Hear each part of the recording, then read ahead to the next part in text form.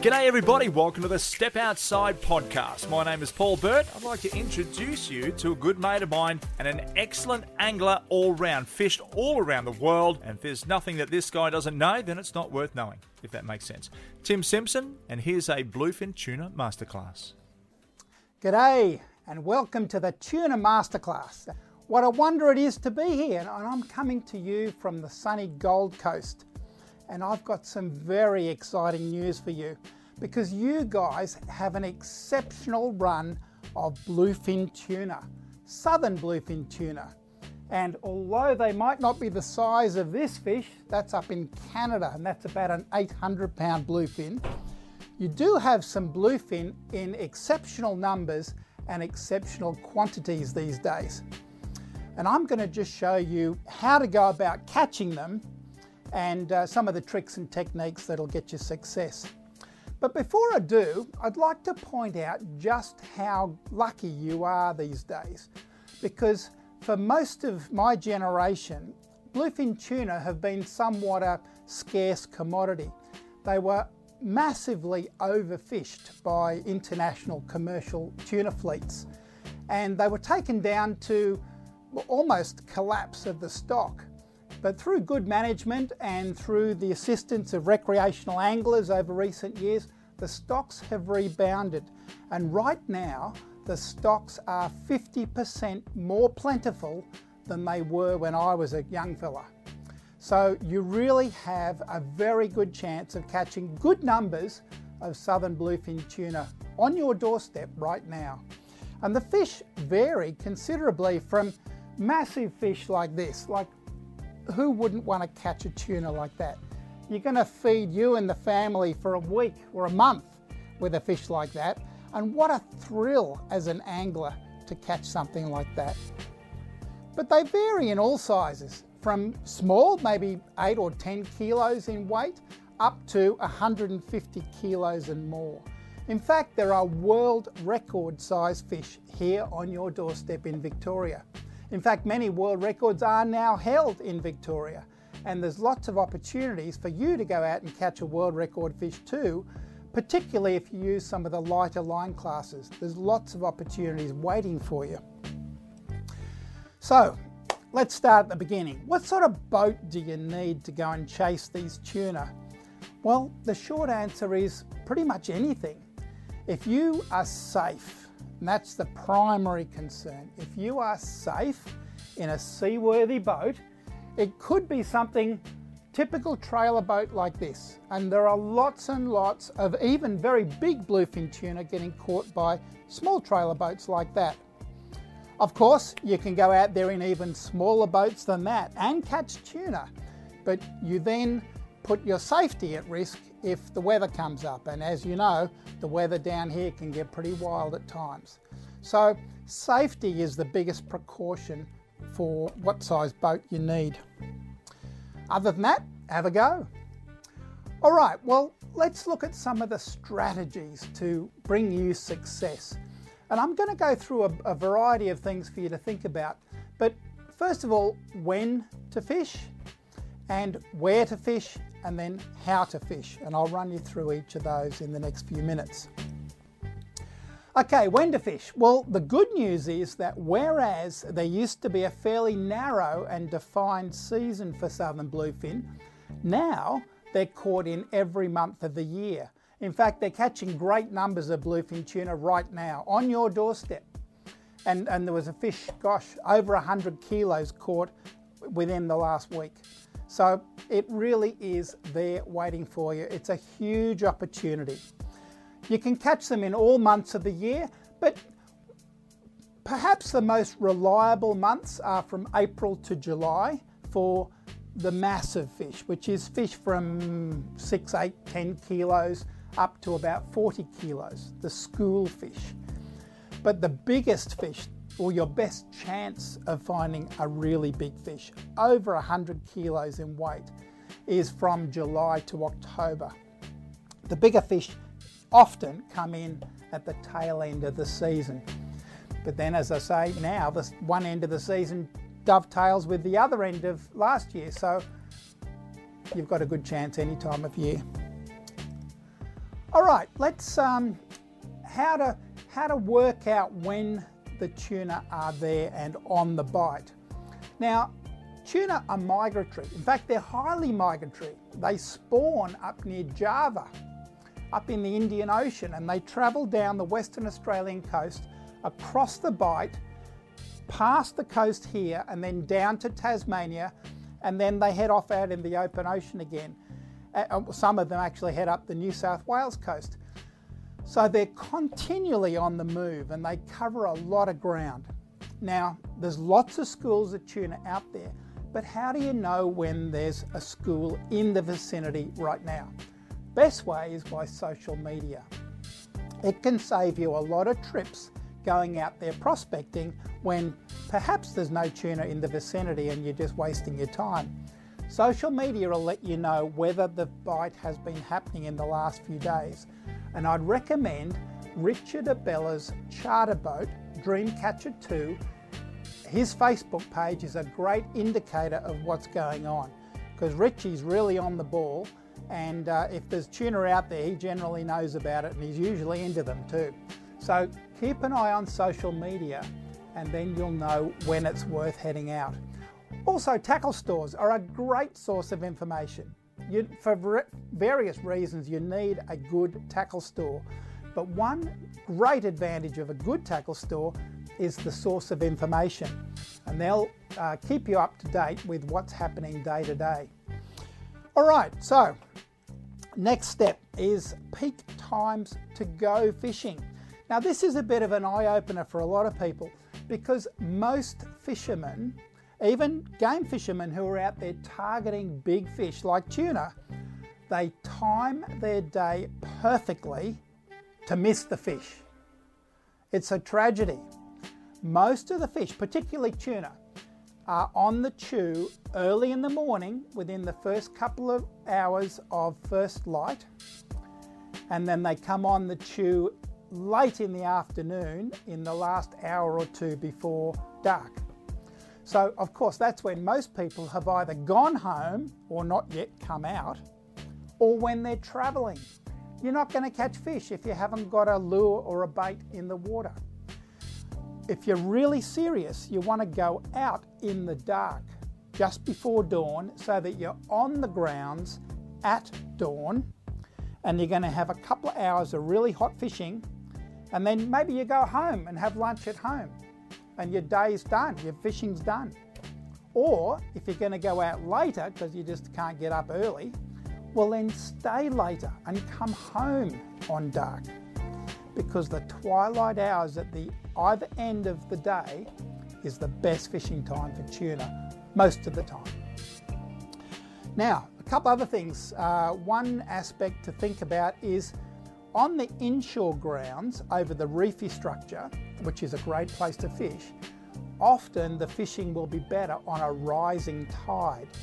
As the tide pushes in, it'll bring clearer water in over the reefs, and the movement of the water will kick up nutrients off the bottom as the current hits the reef, and you'll tend to get slight upwellings, and the bait fish will aggregate, and the tuna will then aggregate to eat the bait that have aggregated. So it all comes together, and the upcoming or the incoming tide is a slight advantage. So if you can get an incoming tide coinciding with early morning or late afternoon, you got that much more going for you. Okay, where to fish? Well, there's tuna all over. They are very mobile fish. They move with the current, they move themselves, they cover a lot of ground hunting for the prey that they want to eat. They're on the move. You can find them anywhere. But your best chance to find them, if they're the smaller majority of the fish, most of the fish in the sort of 10 to 40 kilo range, the school fish, they're most likely to be found out fairly wide, up around the 100-metre mark, which is the edge of the continental shelf drop-off. So where the shelf or the continental plate that we're sitting on starts to drop off with savage drops into the ocean depths, and the current kicks onto that edge and causes upwellings which bring nutrients to the surface, which makes the bait fish aggregate and the squid, and you'll get bluefin in that area as well, feeding on them. So out around 100 metres depth, and I'll show you in a minute on a contour chart, you'll see that the 100 metres edge is a great hot spot, and that'll be where most of the fish will be. But if you want to target one of those monster fish, one of the really big bluefin, up around 100 kilos or more, often they will be found in on the shallows, and in water depths between 30 metres and 70 metres, you've got a very good chance of finding them over the reef structures. Now, some years back, a decade or two back, a lot of people used to look out on the continental shelf edge, and by that I mean the 100 fathom mark, and that's about 60 kilometres out off the coast. And a lot of people used to drive out there, and sure, like the 100 metre mark, as you'll see, the 100 metre and the 200 metre, not too far apart, it's part of the same drop. There's a shelf edge or a little step on the 100 metre mark, but on the 200 it really drops down into the ocean abyss. That edge is also a great hotspot for finding tuna, but it's a long way out and you really don't want to get caught by the weather out there. Also, the fish are generally in the smaller bracket. Sure, there's more of them, but they're smaller fish. Again, it depends what you want. If you want to make the run and be sure of catching a fish to take home, head out wide. If you don't care so much about catching a lot of fish and you just want to catch one of those, can't believe it's so big, tuna, 100 kilos plus, try the inshore grounds. And you wait longer, but when you get one, wow, what a fish. Okay, so let's, hang on, here's a list of some consistently good areas that have produced a lot of fish over the years. So Portland is one of the prime grounds of Victoria, up on the South Australian border and including across into South Australia, very good tuna ground. But Portland and Port Fairy, that's a real hotspot. Also Warrnambool and Apollo Bay, and even off the entrance to Port Phillip Bay, there's a lot of tuna getting caught there too, and off the entrance to Western Port Bay. And as I mentioned, there was a huge tuna, over 100 kilos, caught off Western Port just recently. So wherever you are, get out there and have a go. There's a good chance of finding bluefin. All right, now, as I mentioned, tuna are always on the move. So where should you look? What do you look for? Well, bottom structure plays a huge part in finding fish, in game fishing generally, but particularly with southern bluefin tuna, because the bottom structure influences where the prey is going to be. And the prey could be pilchards, sardines, it could be redbait, it could be squid, and the bottom structure is one of the key clues. Another clue is water temperature. Now, the tuna are on the move, but so is the water. And tuna, like other species, have a preference for what temperature water they want to live in. If you're a trout, you want to live in cold mountain streams. And if you took a trout and took it to Darwin and put it in a freshwater stream, it would die. It's just too hot. Still fresh water. They can still breathe, but they're not built for hot water. Same with all fish, they have a temperature preference. Now the temperature preference for the bluefin is between 12 and 18 degrees. And the bigger fish, having more bulk and more fat, can handle and can operate effectively in colder water than the smaller fish, because they just don't have the fat and the bulk to retain the heat that they need to operate. So the bigger fish are on the colder end of the scale, and anywhere between 12 and 18 degrees you'll find the bluefin. Now, okay, that's the band of temperature we want to look for, but how do you know where to find that water? Well, here's another little tricky thing. Have a look at a satellite water temperature chart, or a sea surface temperature chart, SST. You can get these free on the internet through services like the Bureau of Meteorology. But this one is made by Rip Charts, and they are a private company. You pay a subscription to get their chart, but it gives you much more detail. And it's that detail which helps us to fine-tune where we're going to go, so that rather than hoping to find tuna, we're almost guaranteed of finding tuna. So here we've got little arrows which show us the direction of the current, and that's important, that helps. You can see if we look at some of these arrows here, they're all facing in all sorts of different directions. But we want to see where the main flow is and then what reef structure that flow is butting up against to cause those upwellings. And the colour, excuse me, the colour codes here will show you the different temperature of the water. Now, of course, you need a colour key, which I haven't got on this chart, but the red areas are warmer than the blue areas. If you look down the east coast here, you can see we've got here the extremity of the East Australian current, and it's pushing down from Queensland all the way down to the east coast of Tasmania. And as you can see by the arrows, we've got little eddies coming down there as well. But for the bluefin, we're more interested in what's going up through the Gulf, through the Bight, and through Bass Strait and coming down the side here. So temperature can give you some big clues. Here's a closer in view looking at Portland region. So here's Portland, and you can see here that we've got very cold water coming in between patches of much warmer water. And between this dark red here and the blue here, that's a significant temperature difference. And that forms a barrier. And the fish are going to aggregate or bunch up on the edges of that current temperature gradient. Because if you've ever been down the beach in summer swimming, and if you've been in the water and you're frolicking away in the shore break, having a great time, the water's nice and warm like a bath, and all of a sudden you step sideways into a cold patch. You ever done that? What do? You flinch and go backwards and you go, geez, that's cold. Well, the tuna do the same. In fact, all fish do the same.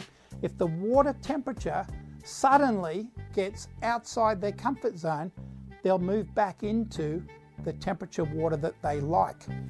And these edges is one of those situations. So you'll get a bunch up of fish around the significant changes in water temperature. And by significant, maybe 1 degree Celsius is a significant temperature change. So keep an eye for that, and you'll find out where the barriers are, the fence edges, that are likely to bunch up the tuna. Okay, what else can we show you? Now, tuna again on the move. So what are the clues? What are the other clues we can use to find where they're going to be? One of the greatest clues is by looking into the sky, looking at birds. Birds are a fabulous signpost to show you where the action is. And there's actually a bit of background you need to learn about birds, because all birds aren't the same. There are some birds that are very relevant to tuna fishing, and there's a lot of birds that have very little relevance, and it depends on what the birds feed on. If they feed on the same food that the tuna are feeding on, of course, they're very relevant. You watch what they're doing and they will show you where the tuna are. If you watch the wrong birds, they can lead you astray. Now also, there's 2 different modes of operation that birds or seabirds use. Now that's for Blue Water Game Fishing website, and on there we've got a whole bunch of resource materials that are going to really help you to understand how birds operate, seabirds, relevant to game fishing, and which ones to look at and which ones, or how to interpret the behaviour of the ones that are relevant to you. So go to that website and you'll find a whole lot of free downloads, and it'll really help you, more than I can go into detail right now. That's a shearwater, and that is one very relevant type of bird for tuna fishing, because they eat the sort of bait fish that tuna eat. And so we watch them but they have a particular type of hunting method. And let me see if I've got a photo here. Here we go. This bird here and the giant petrel, its cousin, are what they call tube nose seabirds. And they're called tube noses because they have a huge nostril. This one's got twin nostrils. They have a huge nostril because these guys are the bloodhounds of the sea or the ocean. And they hunt by sense of smell. So they're the birds, often brown in colour, that swoop over the wave tops, and they're down really low to the surface and they're skimming the waves. Amazing flyers. It's just a pleasure to watch them zooming over the swells. But the reason they're down so low is because they're sniffing. They're smelling for the oils that come out of the bait fish that the tuna are feeding on. And like a bloodhound, when they get a whiff of that scent, they'll track it down and they'll fly into the wind, they'll go upwind and they'll track down the source of the smell. And if you watch them and you go with them, and particularly where you see a whole lot of them wheeling around and swooping and diving, that's because they've got to the source. They've found where the bait fish are getting eaten. What's eating them? The tuna. So watch the birds and they'll guide you to the fish.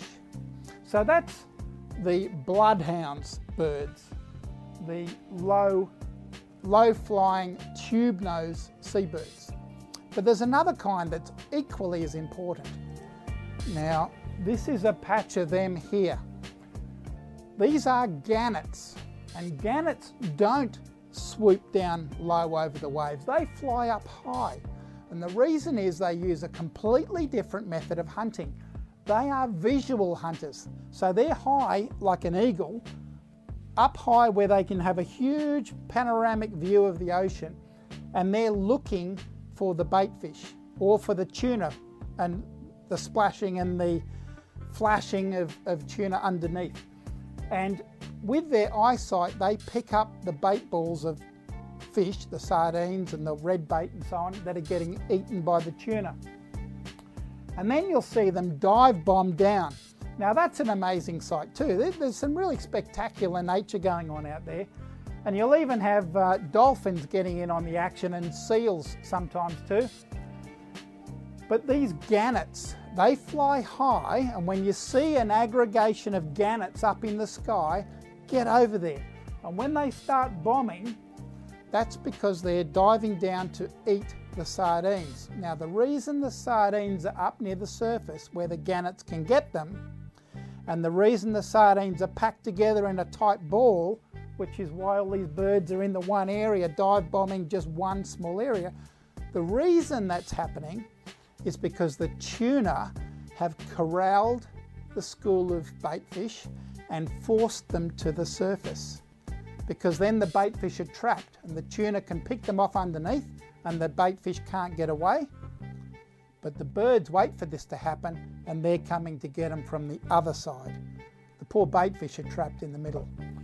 But use these clues, look at the sky, look at the surface and see the brown skimming birds, and that'll show you where the action is. Okay, so how do we fish for these fish? Well, there's 4 primary strategies that I want to run you through. And which strategy you use depends on the situation. Each have their advantages and each have disadvantages. So let me run you through them. And which strategy is best on the given day will depend on how easy the tuna are to find, whether you've got to do a lot of searching or whether you know where they are, how wary they are. And believe me, tuna can be extremely wary at times. Really a problem if you don't know the right tricks. And also, what depth are the tuna swimming at? Now, we hope that they're up on the surface chasing a school of sardines and trapping them on the top with the birds and the whole catastrophe scene going on. Then they're easy. But sometimes they're not. Sometimes they're down deep, and you can actually pick up a school of tuna working a deep school of bait on your sounder. And if you find them, You might troll across the surface, but you're not going to reach where the action is down low. So we have a strategy for that too. All right, let's run through some of the options. Now, the first option and the easiest option, and the option most people take advantage of, is trolling. And this is simply letting a couple of lures out behind the boat and going for a drive. Now, some people put the lures out in the middle of nowhere and just drive, and they spend hours and hours and hours waiting, days waiting, because they're not in the right area. Some of the clues that I gave you earlier, the right depth, the right bottom structure, the right water temperature, is all methods to pinpoint where the needle in the haystack's going to be. And then if you know roughly where you want to go, put out some lures and troll them at 6 to 8 knots trolling speed behind your boat. You should find action. Now, there are many types of lures, and I'm going to show you some of the best ones for the bluefin. And lots of different lures will catch fish on different days. And one of the great things about trolling is that you can put multiple lines out. Trolling 4 different lines is easy, even for a small boat. But with a little bit of care and a little bit of technique, boats, even small trailer boats, can troll 6 or maybe even 8 lines and not get into trouble, and you will then have the opportunity to have lots of different options. So let's look at some of those options. One that I'd like to recommend to you is a swimming diving minnow lure. Now this one is a Halco Laser Pro, which is my favourite. But there are several other kinds of lures like this. Rapala make another very good one. And one of the things that determines how well these lures work is what trolling speed they will handle.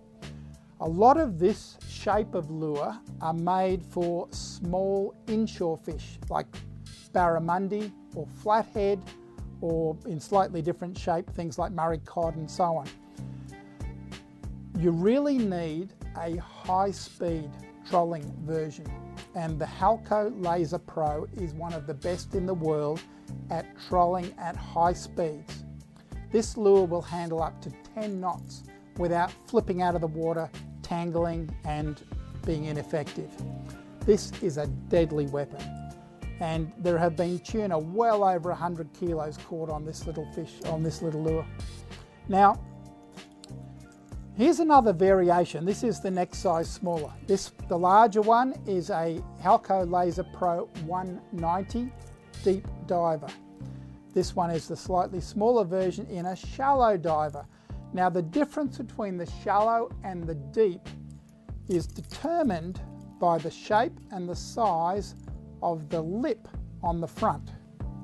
You can see this lip is at quite a steep angle, like a 45-degree angle from the head of the lure, whereas the deeper diver has a much longer lip, and that grabs more water and drags it down, but it's also on a much shallower angle, almost parallel with the body of the lure. That signifies a deep diver. Now either of the shallow or the deep will be very effective for the tuna.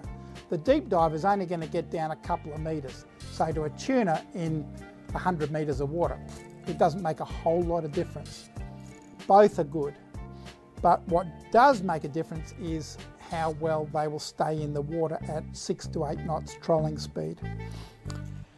Another variation of this type of lure is what we call a bibless minnow, or a lipless crankbait if you're American.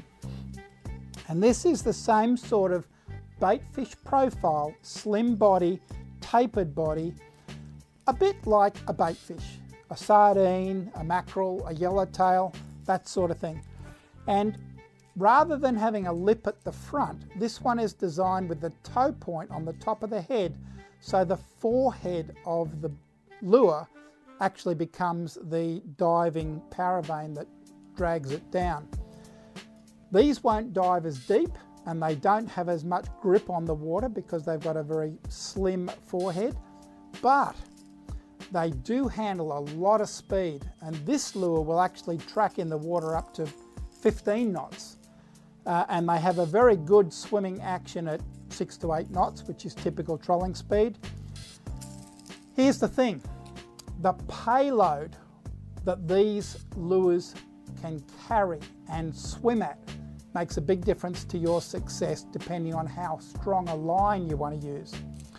If you're after smaller tuna with the lighter tackle, this lure here is a deadly weapon, but it has treble hooks on it, triple hooks, and each of those hooks, there's 3 of them on each one of course, but each one is only a 4/0 hook, which is like a snapper hook.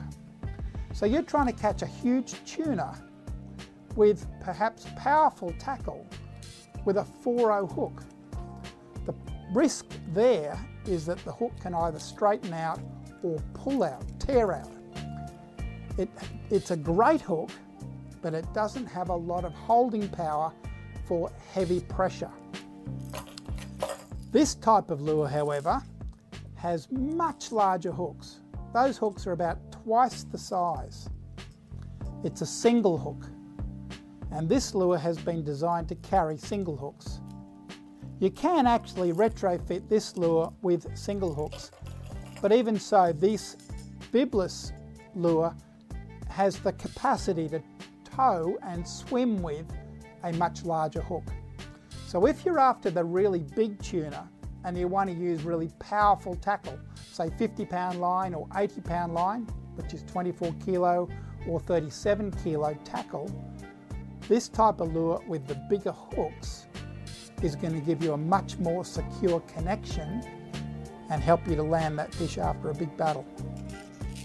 But those diving lures are red hot, and not enough anglers know that they are a good option. The more traditional option, which most people use, is a skirted lure. And this is the sort of thing that down the east coast we might use for yellowfin tuna or marlin or sailfish and so on up in the tropics. But this skirted lure is also an excellent tuna catcher. They really do catch a lot of fish, and most people will be using this kind of lure. Now they vary in shape and size from lures like this with a fairly long head to lures with a fairly short head, and that makes a difference. Rule of thumb, the ones with a short head you run close to the boat, and the ones with a long head you run further back behind the boat. The reason is that the ones with the long head have more planing surface on the head, and so they're able to lift up and plane at the surface, and you'll get more and better action out of them when they're a long way back behind the boat. The short-headed lure is able to pivot, so it has more action, it has more swimming action, but works best close to the boat with a steep towing angle from the rod tip. As the line gets flatter because it's further back, then you need to revert to a longer head. And in extreme cases, here's a lure that's a bit like a garfish in shape, and it has a very long head, which again is very good for running in the very far back position behind the boat. It still has a good vibrant action. A small action, a tight little wobble, but it will have a tight little wobble and it will stay up on the surface, and what we call smoke. Now, the smoke or the bubble trail is an important aspect of this kind of lure. Think of it this way. Have you ever been out on a humid day and looked up into the sky and it's a clear blue sky, and all of a sudden you see this streak of white cloud, a vapor trail, and you follow that vapor trail up, and there at the front end of that vapor trail is a little tiny silver speck, which is the aeroplane that caused the vapor trail. You would never have seen the aeroplane if it hadn't been for the vapor trail, but you follow it up and sure enough there at the front end, there is the speck.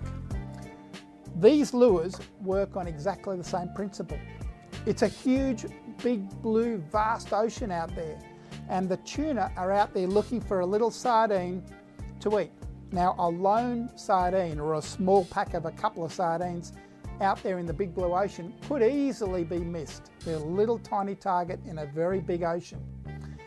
The smoke trail made by these lures looks like a bait fish that's terrified, leaping out of the water and causing a bubble trail, and the tuna pick up on that and they zoom in, and sure enough, there at the front end of that bubble trail is the little speck, not an aeroplane, a little sardine.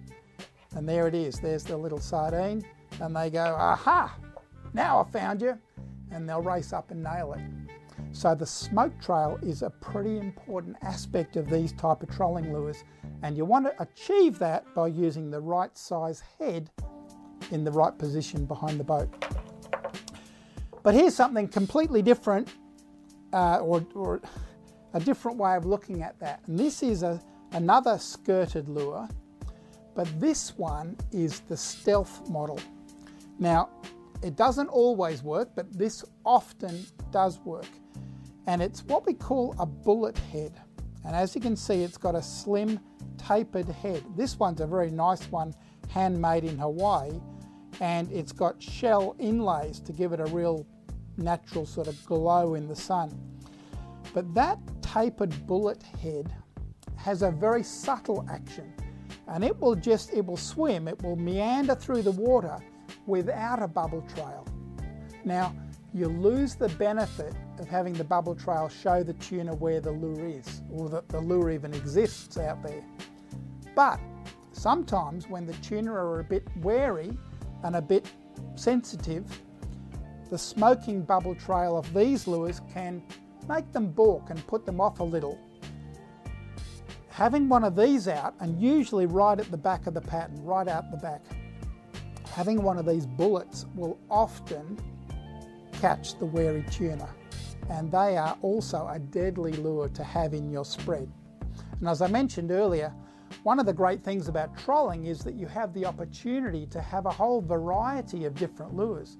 So you might have one of these out the back, you might have a short-headed smoking lure in close to the boat, you might have a longish head out fairly wide, and then you might have a different size, in this case a slightly bigger lure, representing more something like a slimy mackerel.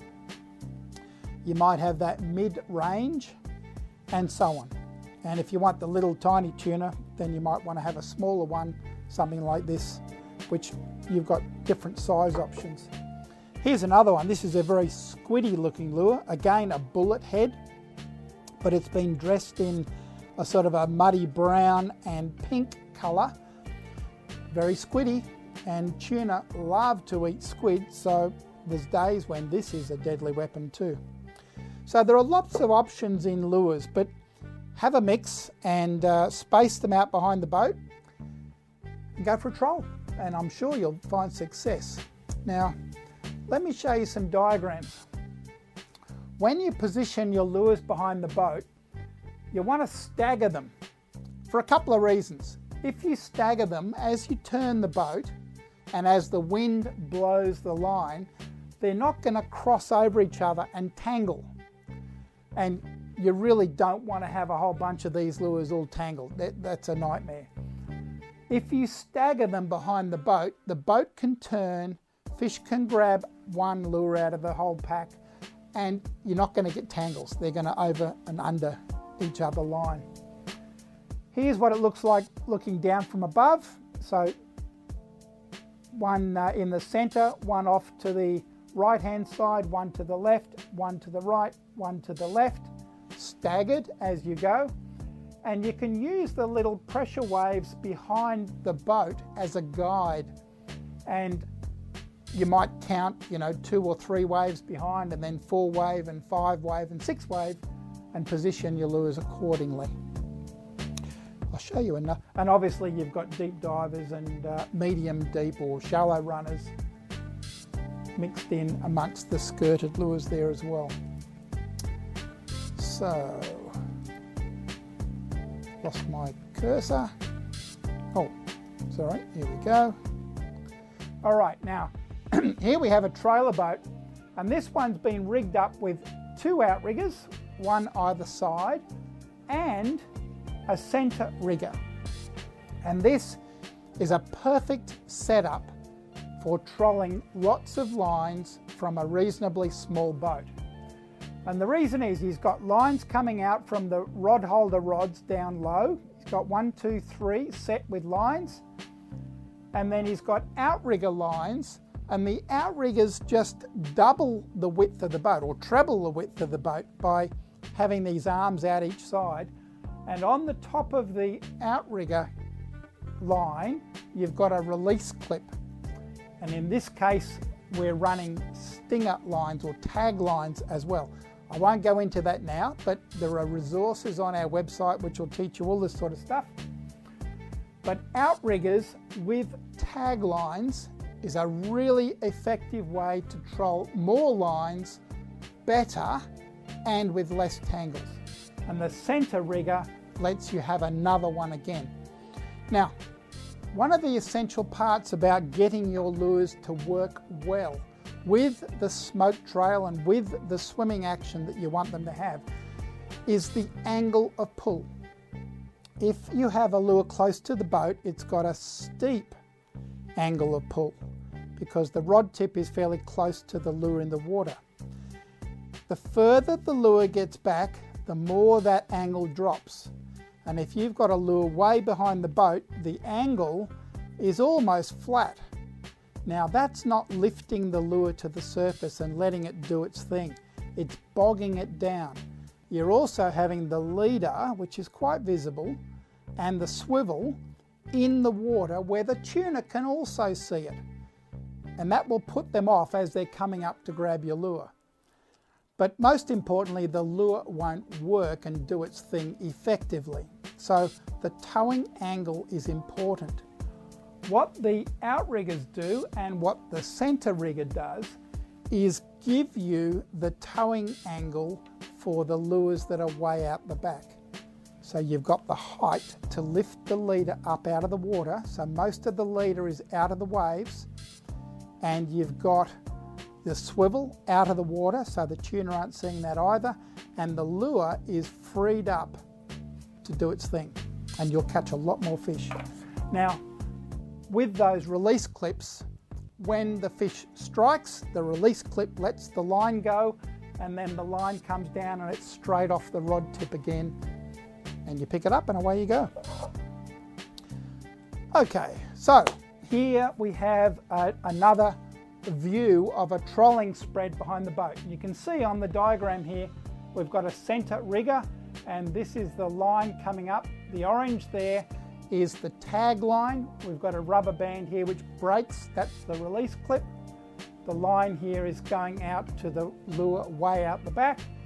The 2 outriggers here, again we've got the orange which is the tag line with a breakaway rubber band on each line, and then these lines go to the reasonably far back lures, and the short lures are positioned on different pressure waves behind the back of the boat at staggered intervals from the 2 flat lines, or the lines off the rod tip from the boat. There's an overview, and again this allows you to troll multiple lures, so you have multiple options. You can have big ones, you can have small ones, you can have blue ones, you can have pink ones, you can have green ones, you can have whatever you want. You can mix it up, you can have diving minnows, you can have smoking skirted lures. You've got options. And on one day the fish will strike this, and on a different day they'll strike that. And it may be because of weather conditions, the cloud cover, the lighting. It may be because of the food source, maybe just because of the mood of the fish. They do vary, and different techniques, different lures work on different days. Okay, so let's move along, and now this is an important one. When you find a school of fish on the surface and you've got the birds working and the fish are splashing and it's all happening, do not get too close to the action. Do not go driving through the fish. If you drive through the middle of the school, the boat will get there long before the lures do that are out the back. The boat will spook the fish. The boat will spook the bait fish. The boat will spook the tuna. They will all scatter, and then that feeding bait ball that the tuna had worked so hard to achieve, to pack the bait fish into a tight school bundle and force them to the surface, that game's over. You just scattered it. So the fishing game's over. You're not going to catch any fish. The tuna are going to dive one way, the bait fish are going to dive. Game's over. Much better. Let the bait fish and the tuna continue their feeding spree here, and you drive the boat up along the outside of the school. Then when you're past the school, duck in front. The lures, if they're out the back, will angle across as you make the turn around in front of the school. The lures will pull across and intercept the lead fish or the skirting edge of the school. You will catch fish. You haven't spooked the rest of them. You can then go round, catch a fish, come back up behind the school, make another pass, catch another one, and do it over and over again until their feeding spree's ended. You'll catch multiple fish, other boats can catch multiple fish, and you haven't spooked them. It's a much more successful way to go. Okay, now strategy number 2. If trolling's not working, sometimes these fish can be really wary, like really wary, to the point of most anglers just get frustrated, rip their hair out and go home with nothing. But there are tactics that can work even then.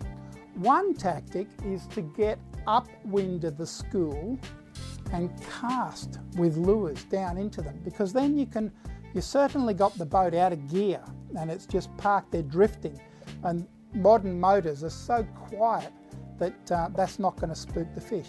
So you get upwind on the edge of casting range, fire a lure downwind with the wind and into the school, and then crank it back and skip your lure across the surface, looking like one of those terrified bait fish that's jumping out trying to get away.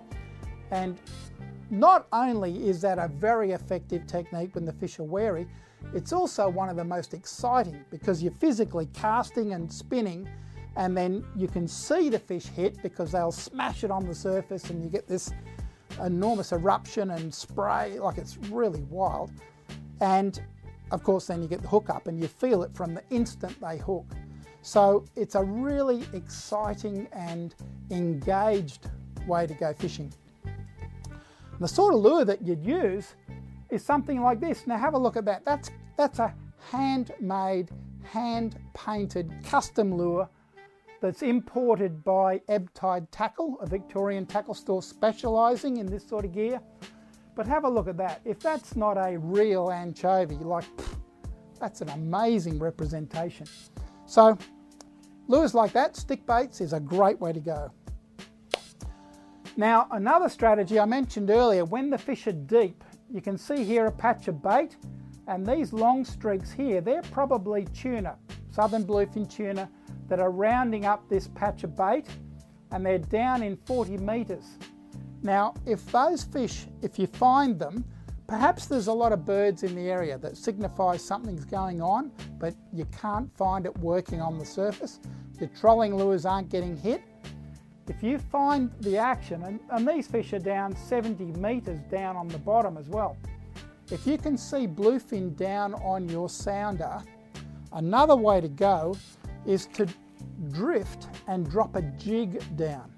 Now a metal jig, this one is 250 grams, and that's a broad sort of leaf-shaped jig, and this one's not rigged obviously, but you'd rig that with assist hooks, and if you drop that down through the bait school or down to the bottom and then rip it back up, you will catch tuna on that.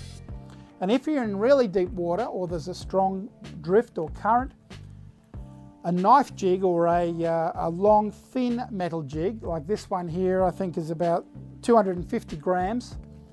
That long sliver of metal is going to sink like a plummet down to the depths, And again, if you rip that back up at high speed, that will catch tuna. So jigging can be a great way when you know that the tuna are there, but they won't come up to the surface and feed. Strategy number 3 is drifting. Now, this one, or in this case, I'm talking about using burley to bring the fish up and create them into a feeding frenzy, and it's a very, very effective way to catch tuna. It's not done much in Victoria, but I've done a lot of it down the east coast for yellowfin tuna, and I've also done it with huge success in Canada chasing the giant Atlantic bluefin. And we've caught bluefin up to, well, I've caught them up to 1,100 pounds on the strategy I'm going to show you now.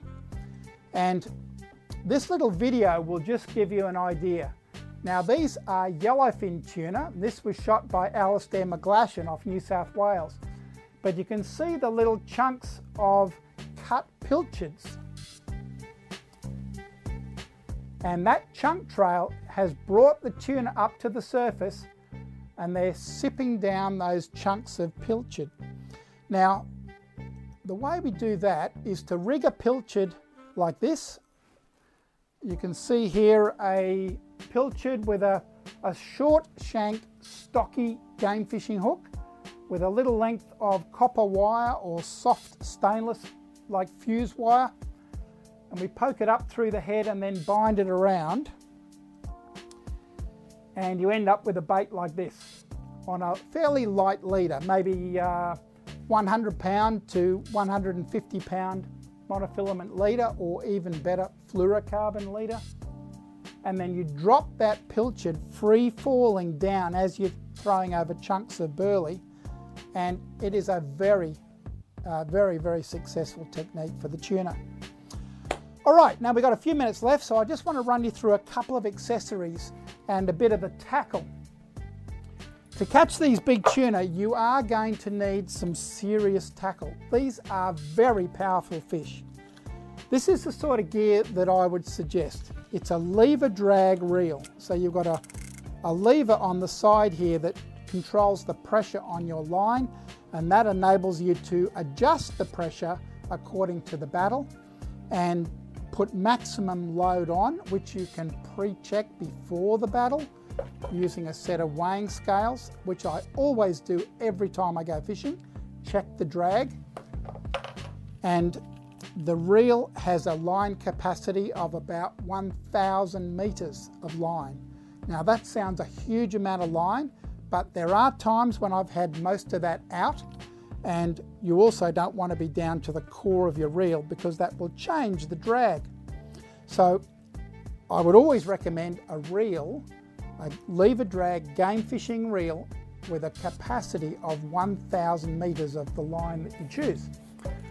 The rod also, not imperative, but strongly recommended, it has roller guides. These reduce the friction.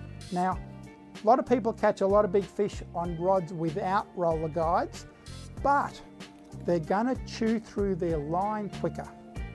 And it means that you have to replace the line on your reel, which might cost $50 or $60, because the guides, under the pressure and the heat of the battle with these fish, the pressure is going to burn the line and weaken it. So you have to replace it more often. Roller guides just protect you against that pressure. So there you go. Get a short rod. This one's sort of 5'6" in length. It's fairly flexible in the tip, but it's very powerful in the butt, and it's got a real fighting pressure here that you can really steer and lift the fish with. An outfit like that, well, then it's a matter of how strong and how much you want to challenge yourself. If you're after the school size fish of 10 to 20, 30 kilos, you could use line of, say, 10 kilo breaking strain. That one I just showed you is 15 kilos. And for the size fish that you have in Victoria, that would be considered sporting. Most people hoping to catch one of these 100 kilo fish are going to fish with 24 kilo or 50 pound breaking strain line. And some people who really want to make sure they catch that big one, they're using 37 kilo tackle or 80 pound line. So horses for courses, the more challenging you make it, the more excitement you're going to get from it. But check it out. Now, on our website, we have lots of resources that are going to help you to find and catch and work out the tackle better for game fishing. So visit us at www.bluewatergamefishing.com.au and we'd love to show you more. Thank you very much for watching. I hope you get out there next weekend and catch some of these bluefin, and it's a fantastic resource that you've got on your doorstep. They are delicious fish. Don't waste them. Make use of them. Catch them carefully, gaff them in the head so you don't wreck the flesh with the gaff wound. Lift them into the boat, bleed them, kill them quickly, bleed them, and then get them on ice so they don't deteriorate. Very important. Get ice into the belly cavity and around them, pack them in an ice slurry preferably, and you have some spectacular eating ahead of you. If you'd like to know more of that, visit Tuna Champions. And if you get onto our website at Blue Water, or if you just Google Tuna Champions, you'll find out more of the guidance that they can give you on how to preserve your fish, how to care for it better, how to prepare it to get better meals. And you've got some great fishing coming up. I really enjoy it. See you next time.